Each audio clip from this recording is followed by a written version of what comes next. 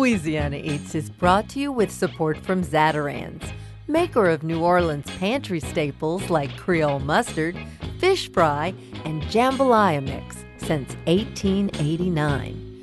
Recipes and more at Zatarains.com.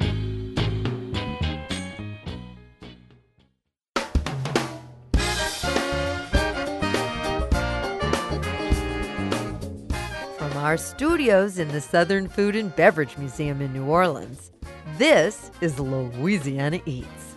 I'm Poppy Tooker. How do you take your coffee? Here in New Orleans, generations preferred their coffee with chicory and most often Olay, served with hot milk. Phyllis Jordan changed all that back in the late 70s when she daringly opened PJ's Coffee, a place where, shockingly, there was no chicory in the coffee, and even more surprising, you could also enjoy it cold. On this week's show, Phyllis tells the story of how it all began in her one-room cafe on Maple Street, and how what today is called New Orleans-style iced coffee was born. Louisiana Eats producer Sarah Holtz took her investigative reporting to Seattle, the home of Starbucks, for an up-close look at the coffee culture there today.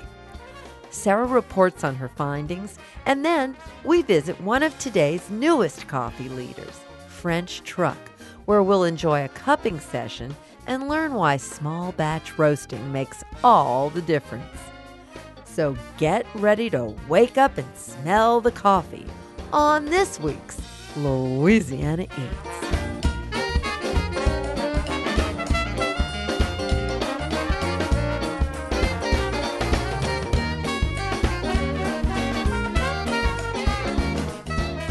My name is Phyllis Jordan. I'm the founder of PJ's Coffee.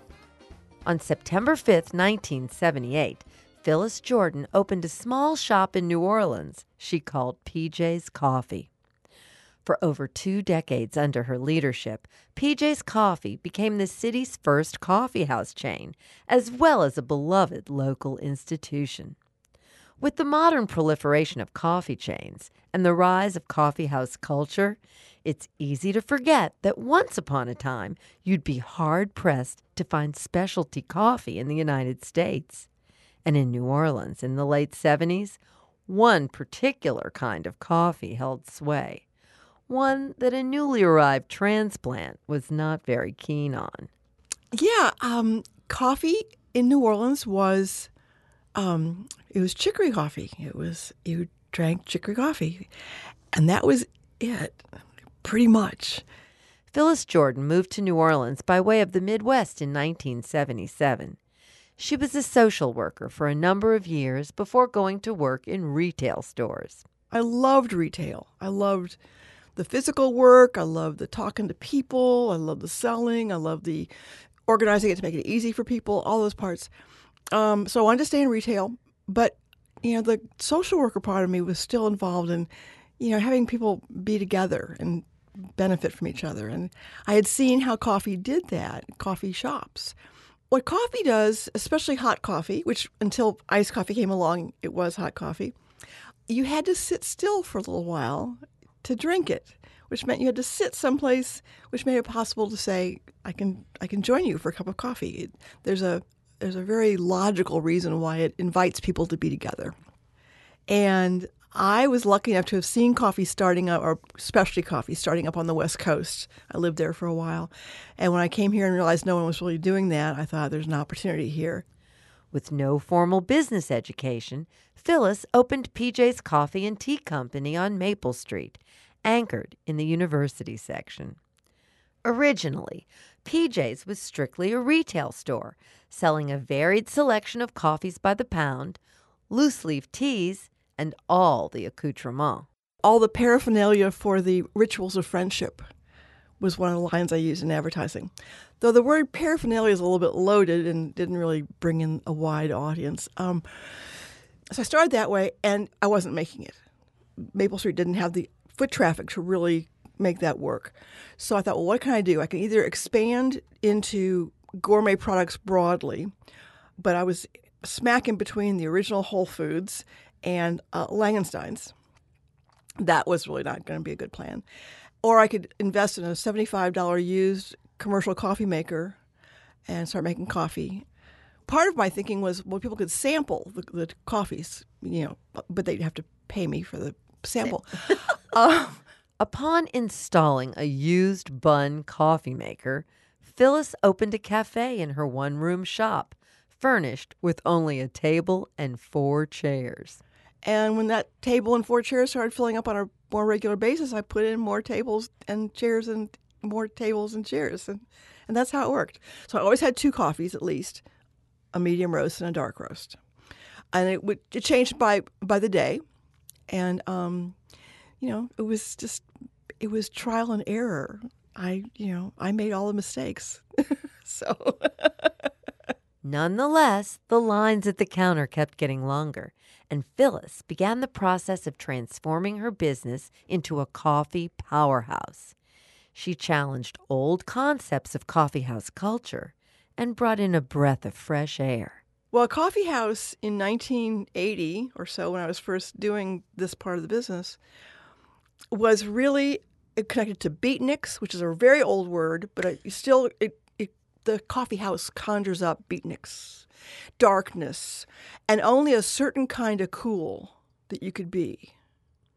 And that's not what I wanted to do. I wanted moms to come in with their kids. I wanted business people to come in to do some paperwork. I wanted everyone to feel comfortable coming in.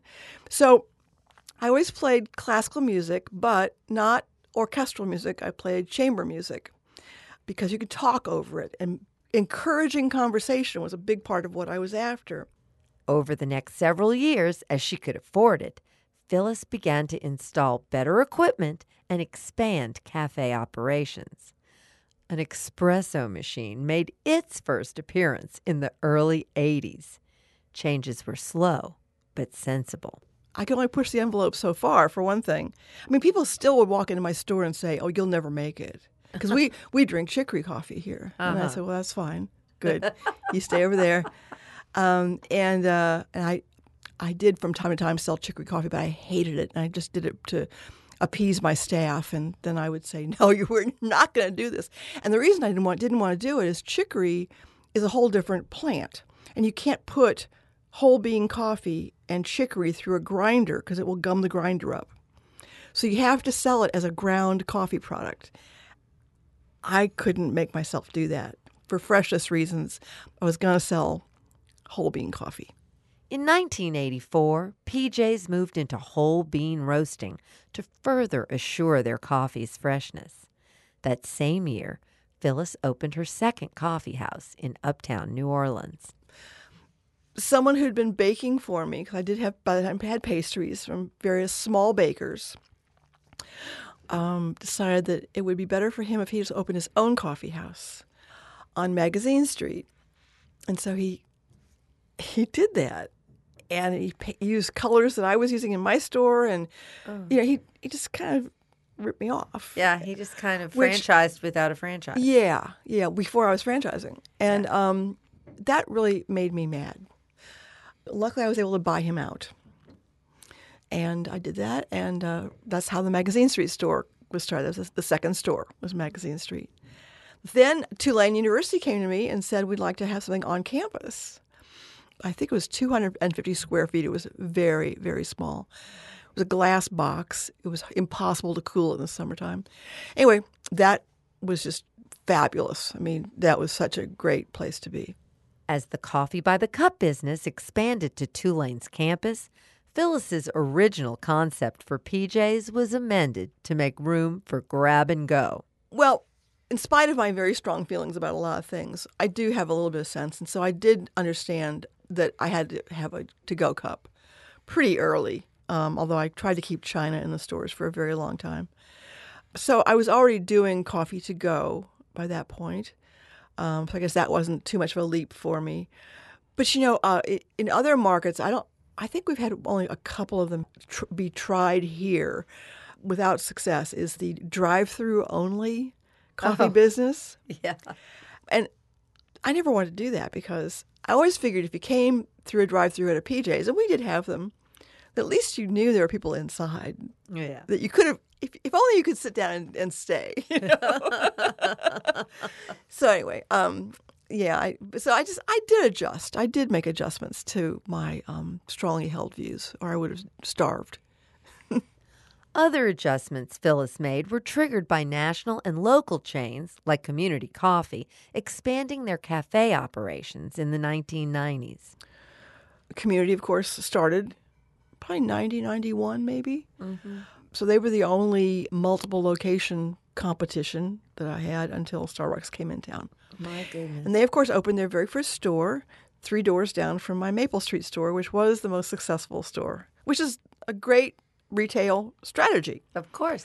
I had a line out the door every morning, and it was easy pickings. That back of that line was real easy to get. So that's when we introduced the express line. Because by that time, there was the lattes and there was the the syrups and the this and that. And if you want to come in and get a cup of hot black coffee, and you can put your cream and sugar in it by yourself, or an iced coffee, which is very easy to get to a customer quickly, that was the express line. Perhaps PJ's greatest national contribution, something Phyllis is rarely given credit for, is the introduction of what today is often called New Orleans-style iced coffee. Starbucks may have opened first in 1971, but it was over 20 years before they began serving their version of iced coffee, something they trademarked, Frappuccino. Meanwhile, here in New Orleans, Phyllis was experimenting with her version of iced coffee, an idea sparked by a childhood memory. I'm a native of St. Louis, which is a very German city. And my mother and her friends in the subdivision drank iced coffee. And it was a German tradition. Now, that their idea of iced coffee was yesterday's coffee poured over ice and so forth, which is an abomination as far as I'm concerned.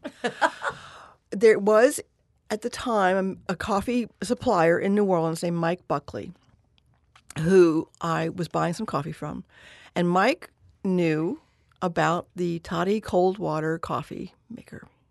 So I started doing cold brew coffee for iced coffee only. That was phenomenally successful. So between my mother and Mike Buckley, I was able to make it happen.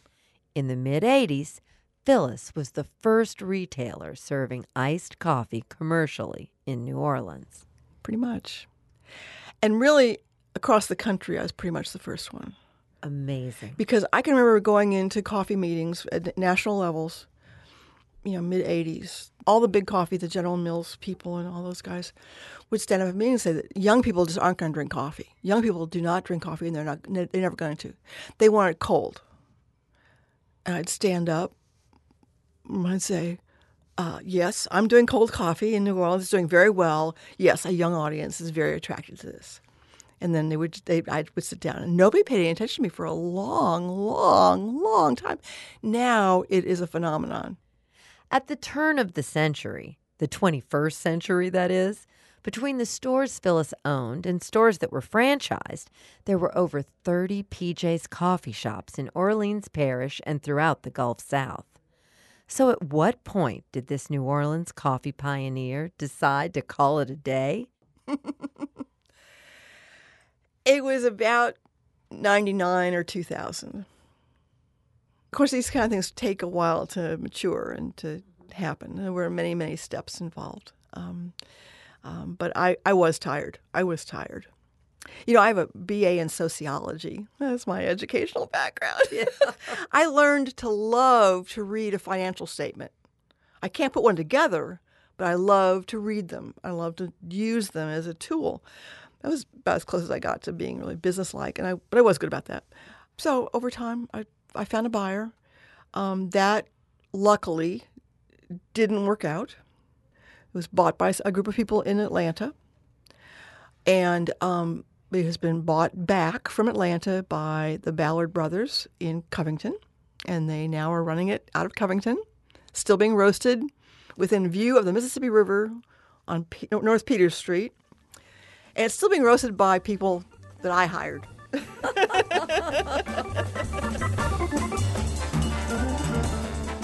Phyllis Jordan, founder of her namesake PJ's Coffee of New Orleans, and mother of iced coffee.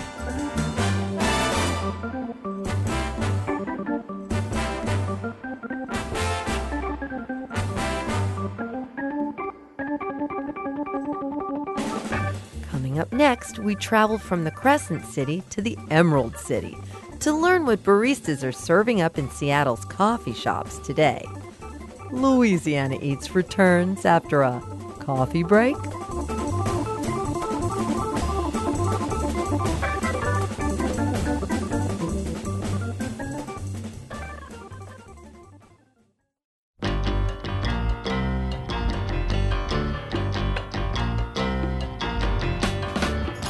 I'm Poppy Tooker, and you're listening to Louisiana Eats, edible content for Louisiana food lovers.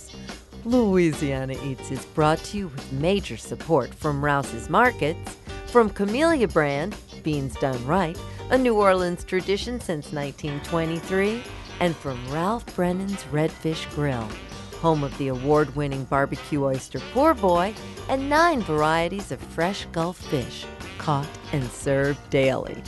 Lunch, dinner, and private events at 115 Bourbon Street in the French Quarter.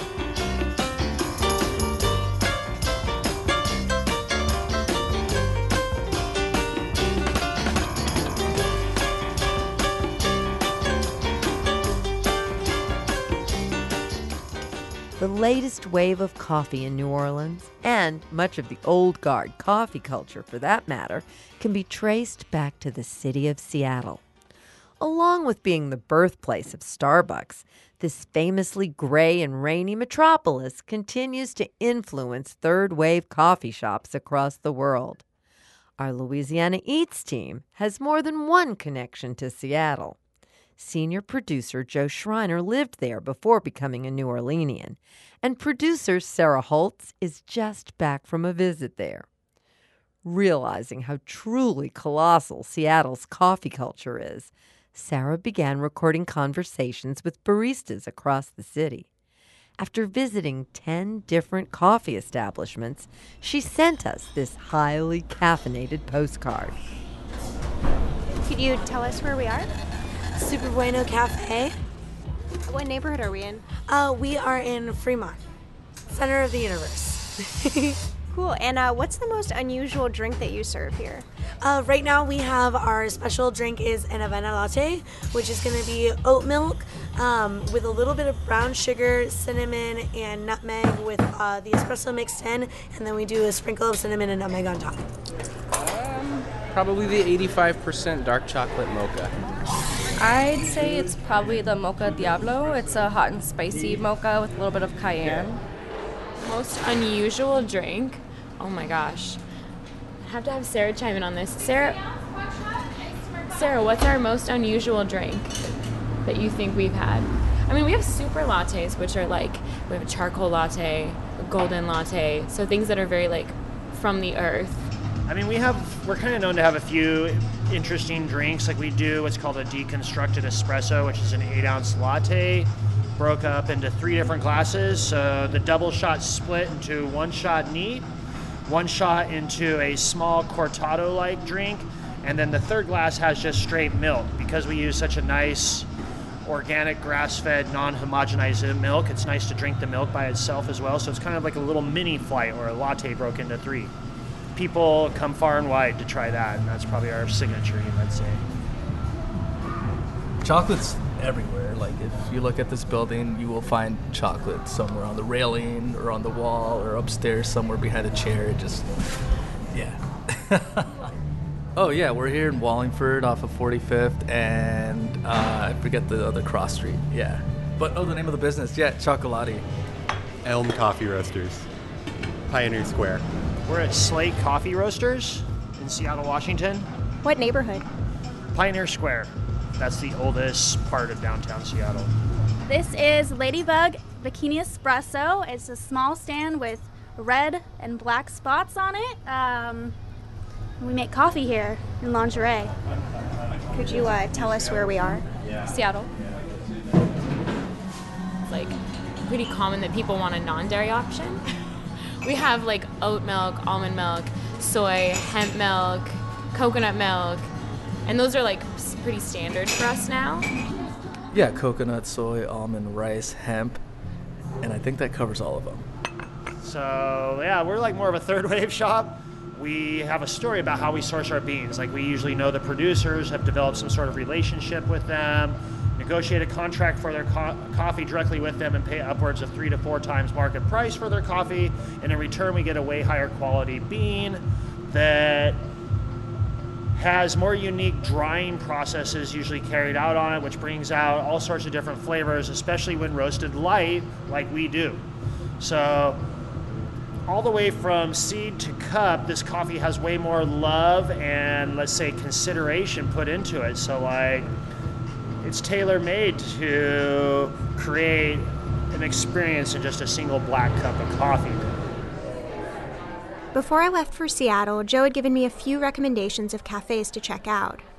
One place in particular stood out from Joe's list. It's called Joe Bar in the Capitol Hill neighborhood where I used to live. I used to spend a lot of time there. As it turns out, the baristas at Joe Bar have a unique take on coffee culture. Just the sort of approach that turns customers into regulars. People usually will come in and make up their own creation. They'll ask for a latte, no foam, non-fat, like decaf, no latte, no espresso, just yeah, just whatever, to the point where it's unrecognizable from the original thing. Just like look back. We have one regular that asks for like a half calf, extra hot, hemp milk, sugar-free vanilla, double cupped, like 30 add-ons, you know what I mean? But she knows that it's like super high maintenance. In fact, she calls it the HMMF drink, the high maintenance MFer drink. And she only comes in like once a week to like be cool, you know? And she's really nice about it. Yeah, and in that case, we'll see her walk in and be like, oh, I gotta get started on this exact drink. And it becomes normal, you know how to make it. Is that like a $20 drink or what? I think it ends up being almost $7. Like pretty expensive, but not quite $20, like $7.50 or something. That's a wild one. But yeah, you know, I think people kind of see the vibe here and they know that it's not exactly Starbucks, thank God. And it's not, you know, we're not necessarily a third wave coffee house. We're more of like a, what would you call it? Like a 2.5 wave, like 1.5 wave or something coffee house where it's. I mean, it's been here for so long. Yeah, like, we've been in this location for over 20 years.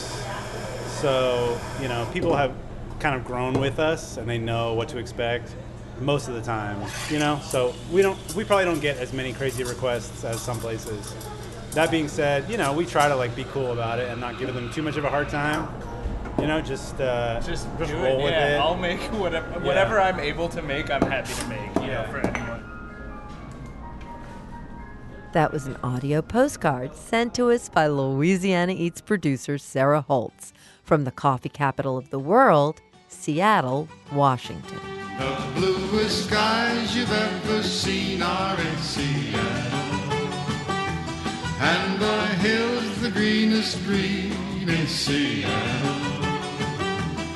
Like a beautiful child growing up free and wild, full of dreams to last the years in Seattle. While riding around New Orleans, you may have seen a tiny antique yellow truck and done a double take. These unusual European antique vehicles belong to French Truck Coffee, a small batch purveyor of fine coffee that's become wildly popular over the past few years. Owner Jeffrey Meeker and his team are at the vanguard of what many are calling the third wave coffee movement in America, a culture that comes with its own vocabulary, from cortado to OG. We visited Jeffrey for a tour and cupping. That's coffee's equivalent to a wine tasting. To begin, I asked Jeffrey how he went from a career in fine dining to roasting coffee.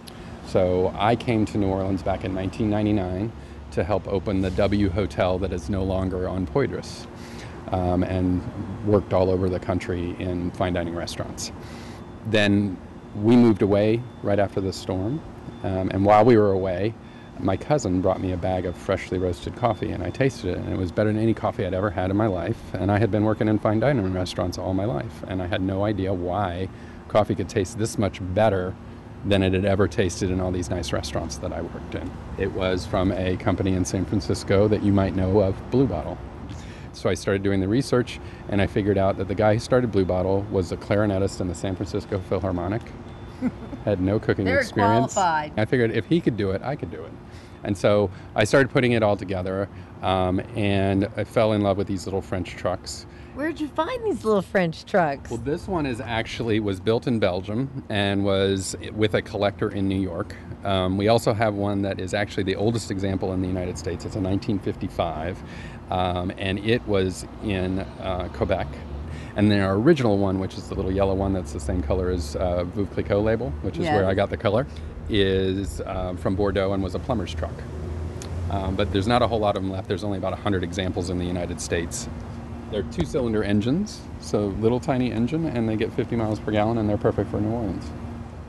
So, Jeffrey, the business really started in the little trucks. What Kinda. happened? The trucks were my delivery vehicle, and obviously my marketing as well. But I started out in my laundry room with a little tiny roaster, and I went around to all the people I knew in the food business and said, hey, I'm back in New Orleans. And oh, what are you doing? What restaurant are you working at? And I explained it, and they said, oh, well, let me try some. And then we just started building more and more and more and started doing more and more wholesale. I think we've got 30 restaurants in the area that use our coffee. We started out in the warehouse right behind the building we're at now with no windows, barely any air conditioning. Then we moved to this space and opened the little shop in the front. And then most recently, we opened the place on Dryades. Would you talk to us briefly about what is being called today third wave coffee? Would you walk us through that? Sure. So first wave coffee would be considered Folgers, Maxwell House, the stuff our parents bought when we were growing up. And it used to be that you would go to the small local store and they'd have a coffee roaster in the corner and a bag of coffee, and they'd just roast some every week and everybody'd go buy it. Well, then World War I to the mechanization of pretty much all of our foodstuffs happened. And then you got these huge roasters like Folgers and Maxwell House, and it became less regional. Then you had second wave, and second wave really happened in the 60s and 70s, and that was Starbucks, Peet's. A lot of those national brands started really changing things, and you know, a lot of people have some disdain for what Starbucks does, but if it weren't for Starbucks, I wouldn't be doing what I'm doing, because people wouldn't pay good money for coffee. They would just think Folgers pricing. You know, you can still buy a can of Folgers for under $10, and that's a big can. So when I tell somebody I've got a bag of coffee that's $14 or $15, they don't blink because of Starbucks. Third wave, and you know, technically I guess we fall under it, is what we do, which is more of a connoisseur's approach to coffee, more of a craft, and very much pulling from the culinary world and the wine world on how you do things to maximize the experience of the coffee. And what about the mystique of the pour over? Well, it's not complicated, number one. Number two, it is a uniquely American way to prepare coffee. But, you know, if you have the right equipment, the right temperature of water, and the right ratio of water to coffee, it's, to my estimation, the very best cup of coffee you can have because of the craft of it. And we actually just installed a robot at our Dryades Street that makes pour-overs, and so they are perfectly the same every time. Oh my goodness. From a little teeny antique truck from France to a robot. Now, yes. You really hit the full spectrum here. It has. So, what are we going to see next? Let's go inside. We'll show you some of the equipment, and then we'll taste some of the fruits of that labor.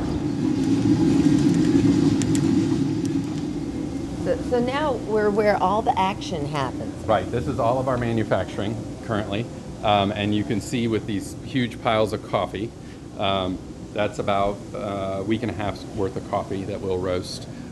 When it comes in from the farmers, having been stripped down to what we can roast. Mm-hmm. And you can smell that. It almost smells like green peas a little bit. Yeah, it does. And this is how it comes in from all over the world. So in front of you, you've got Colombia, there's some Sumatra, Peru. How do you source your coffee?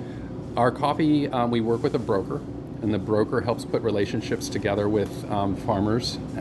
We sample roast the coffee, so we get these little tiny samples, and we roast those up, and we taste them, and we do a cupping, like we're going to do here in a few minutes, to ascertain the quality, what roast level we should roast it to make sure that it's maximizing its flavor potential. It's very much like food or wine. With wine, you've got to make sure that it's got just the right amount of oak and just the right amount of age. Same thing with coffee. We have to just the right amount of roast. And that's important for us to figure out so that we can give our customers that information so that they can have as great an experience at home as we can provide in the cafes. Jeffrey, is it unusual for a relatively small coffee operation to have a relationship directly with the farmers? It's changing, and similar to the wine industry where all the farmers used to dump all their wine together and there was just Bordeaux wine. The coffee farmers have figured out that some of them do a better job than others, and so they ought to get paid more. And with the advent of technology, iPhones, etc., it's much easier to get those connections made. You don't have to get on a donkey and go down a trail to go talk to the farmer. You can get him on his iPhone and ask him how his crop's doing that year, and does he want to buy? Can you buy from him again that year? Explain the economics of this. Well, the farmer does all of the work. Really, we are 10% of the equation. And so that farmer then goes to his local co-op and says, I want to sell coffee. And if that local co-op is hooked up with someone like us, they can see how much potential that coffee has and then get it into our hands to say, your coffee's really good, you've been doing a really good job as a farmer, these guys will pay more because of the quality of your coffee. Have you met any of your farmers? We have, and one of it nearly moved me to tears was meeting one of our farmers and him standing with his family in front of a house with a bag of our coffee in his arms as like a trophy or a prize, explaining to us that the money that we had given him for his coffee helped him build the new house for his family. How exciting. Yeah. It must be so rewarding to not only be giving people truly delicious coffee, but to know you're making a difference in another part of the world. Yeah, and it makes everything make sense. And it gives us more reverence for what we're doing. Well, where would you like us to go now? Let's look at some of the roasting equipment and explain how it works, and then we'll taste some coffee. So this is our big baby. This is our pride and joy. The coffee starts at the very top in this funnel. So you've got a big cylinder in there with paddles to move the beans around. And when the temperature is exactly right, the roaster has a trap door under here and it'll let all the beans into that chamber. And then as it cooks, it's very much like baking bread. We go through different stages of browning and caramelization so that we create those sugars in the coffee to make it sweet or bitter or citrusy. Visually, what are you looking for? Well, visually is not nearly as important as is scent and sound. Sound? Yes. Coffee goes through something called first crack. And it happens around 385 to 390 degrees. And the coffee, it's almost like popcorn. It gives up and it makes a pop sound. We're going to hear it here in just a few minutes. It'll start popping. And that is a really good indication to the roaster that it's developed enough of those caramels and those flavors, but it's time to start paying attention to when to get it out of there and cool it off. And the smells, I think when you smelled it before, probably got a little baking bread. We'll start getting more of those coffee smells.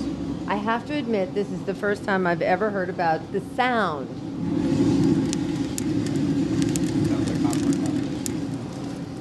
Our target temperature is really close. Let's stay here for just a second and watch what happens. So, downdraft has just turned on. We heard a beep. That's the computer telling the fan to turn on so that we are ready to cool the coffee off so it doesn't go over temperature. And now the stirring mechanism has turned on and the door opens.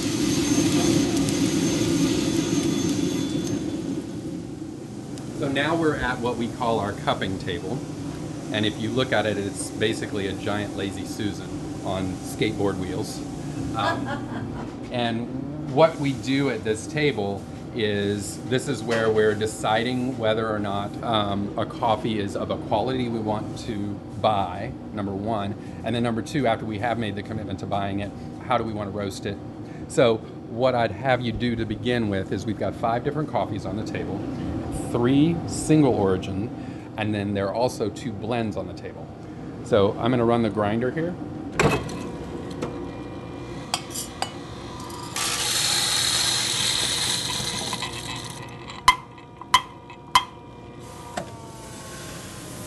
The difference between freshly roasted coffee and coffee that's about, let's say, a month old, it's night and day.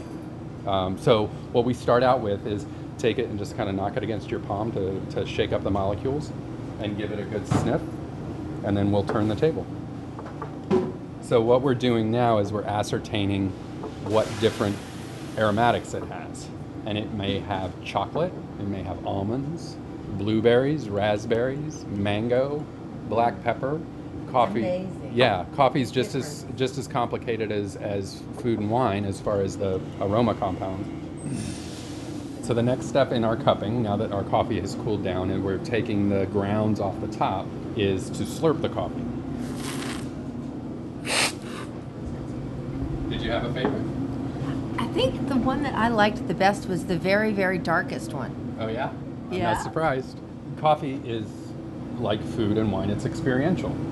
And it ties back to memories.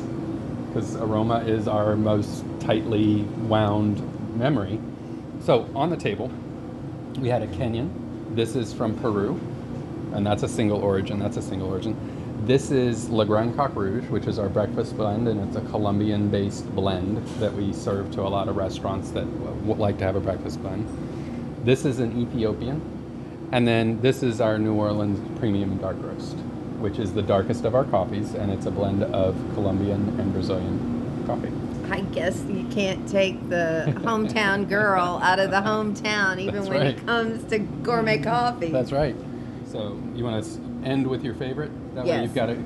That was wonderful. I'm glad you liked it.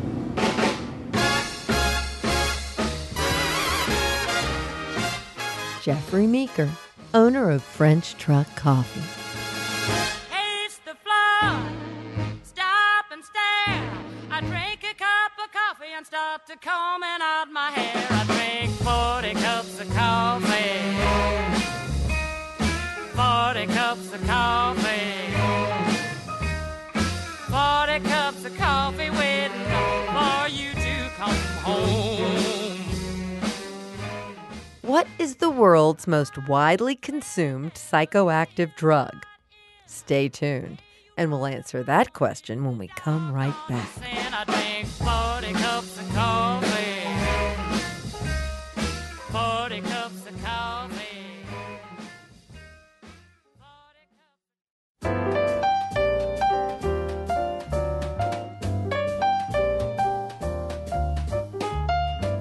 I'm Poppy Tooker, and you're listening to Louisiana Eats, edible content for Louisiana food lovers.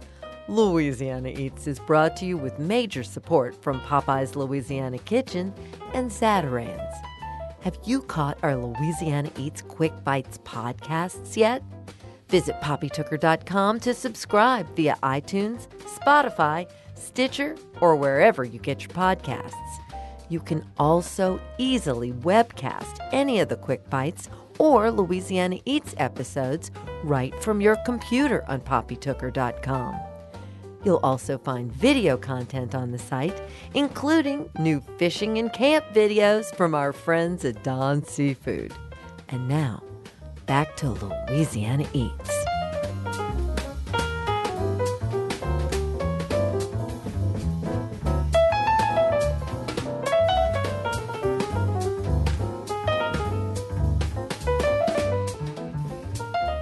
Here's this week's culinary quiz question, brought to you with support from Popeye's Louisiana Culinary Institute.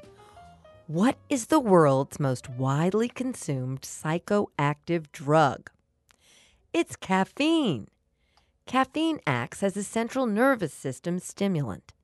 The U.S. Food and Drug Administration's official position on caffeine is that it's, I quote, generally recognized as safe. That's especially true if you're consuming your caffeine in cups of hot coffee.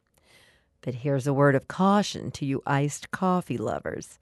Tom Oliver of Coffee Science on Broad Street in New Orleans explains that iced coffee, by its very nature, is consumed more quickly than hot, delivering that jolt of caffeine with amazing speed. Back in the 1980s, Tom was manager at the now mythical French Quarter coffee house, Caldi's, where the specialty was an iced coffee drink known as Viennese creme. Apparently, the high level of caffeine contained in that particular drink created some pretty serious fans. Or should I say, addicts. Tom swears that he personally remembers 6 different occasions when customers were so irate that the Viennese creme had run out, the police had to be summoned. And yes, arrests were made. At Coffee Science, Tom has resurrected Caldi's Viennese creme so today's coffee lovers can give it a try. So far, no arrests. But you'd better be careful with that caffeine. I'm Poppy Tooker, and you're listening to Louisiana Eats. You're under arrest for stealing my heart. You'll find that crime doesn't pay. Your sentence is life, darling, here by my side. This is the price you must pay. In Natchez, Mississippi, a storm is brewing. History and innovation are merging there, making it more than just a tourist town. It's also a place where younger generations are beginning to feel at home, and baby boomers who made their fortunes elsewhere are returning to make their mark on the historic town. Smells good in here. On an early weekday morning, the Louisiana Eats crew made its way to Steampunk Coffee in Natchez. Greeting us with a cup of coffee in his hand was Dub Rogers. So this is it. You want an espresso, a cappuccino, a coffee? After spending most of his life living in New York and California, Natchez-born Dub has returned home and is now shaking things up with a number of investments. Look, I'm really proud of this. After grabbing a cup of coffee to go, Dub took us next door to a rustic wooden building overlooking the Riverwalk along the bluff. The name of the place was Smoot's Grocery. My name is Dub Rogers, and my friends call me Pappy Smoot. This was my home. It's on my birth certificate, Natchez, Mississippi. I moved back here from New York and from California. I lived in New York for 30 years and decided to come back to Natchez. In doing so, met a really lovely woman and sort of decided if I was going to stay here, I had to do something. So because I had a really hard time, in fact, impossible time finding a nice cup of espresso, I decided to go into the coffee business.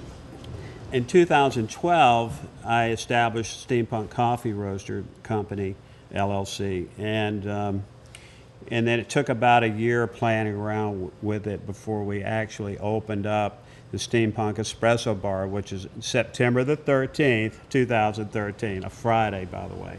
So people started discovering us, primarily travelers from out of town, a lot of Europeans, Australians, people from all over the United States, North America.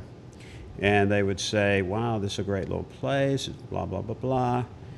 We're spending the night. We're on our way from New Orleans to Clarksdale or to Memphis, Nashville, wherever they're going on their music junket. And they would say, we want to hear some live music. We want to hear some blues. Is there any place happening in town? So usually there was nothing going on. Every now and then somebody would come and play, but there wasn't anything regular where people were doing, live performance regular, like at Tipitina's or the Maple Leaf or Preservation Hall. So from my experiences with those establishments, I was thinking, people are asking for this. People want it. So I was compelled to do something about it. So I managed to acquire the building and do this arduous restoration, which took a year and a half. And it's been a really great ride. We've had live music 3 nights a week since then, and I always fantasize about coming back here and finding a little building, restoring it, and hanging my shingle, and just being a little old man shopkeeper.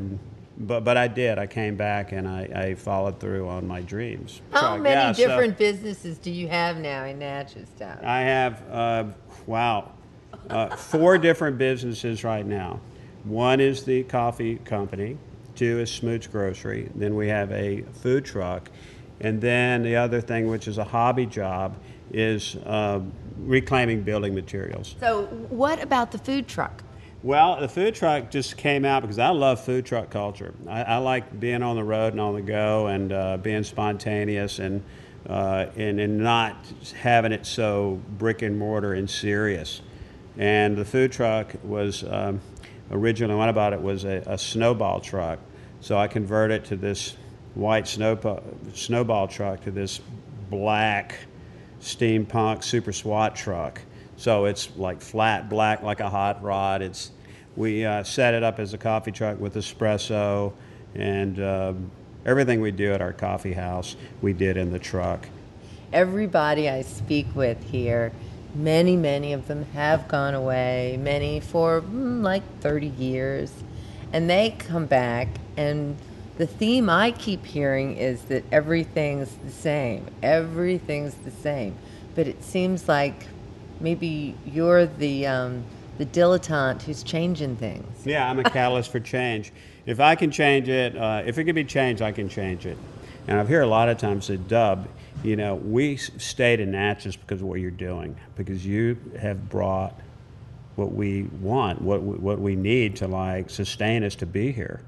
And if it wouldn't been for you, we would have been gone a long time ago. And a lot of people say, hey, you're a good reason to come back. Mississippi needs a lot of help right now. And if it's not people like me and a lot of people like me, then it's going to be a sorry state for the end of time. But I see a real bright spot for Mississippi. I think it's a jewel and a quirky place. And I think if people would just move on and bring this modern Mississippi thing on, I think it's going to be great for everyone.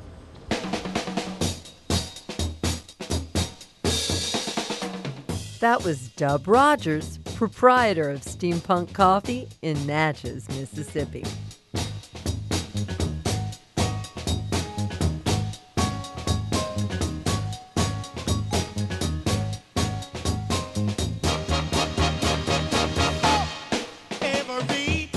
That's it for this week's edition of Louisiana Eats, edible content for Louisiana food lovers. Have you visited poppytooker.com lately? That's where you can hear our new Quick Bites podcasts and also order a personalized copy of my new book, the just-released Pascal's Manali Cookbook. You'll find a full list of personal appearances and scheduled signings on the website, too, as well as directions for how to find us. If you've missed an episode of Louisiana Eats, you can hear today's show or catch up on previous editions anytime online at itsneworleans.com. Louisiana Eats is made possible with major support from Popeye's Louisiana Kitchen, Zatarain's, Rouse's Markets, Camellia Brand Beans, and from Don's Seafood, where the Landry family has been serving real Louisiana Eats since 1934. Visit Don's Seafood at one of their 6 southern Louisiana locations. Additional support for Louisiana Eats is provided by the Shreveport-Bossier Convention and Tourist Bureau and from Dickie Brennan's Steakhouse, a local New Orleans steakhouse serving prime beef and Louisiana Wagyu in New Orleans' French Quarter. Original theme music composed by David Pomerleau and performed by Johnny Sketch and the Dirty Notes. Big thanks to senior producer Joe Schreiner, producers Sarah Holtz and Reggie Morris, and to our business manager and social media maven, Maddie Mulladoo. Come visit us anytime in our Louisiana Eats studios at the Southern Food and Beverage Museum. We're on Instagram and Facebook, too. Louisiana Eats is a production of Poppy Tooker Broadcasting.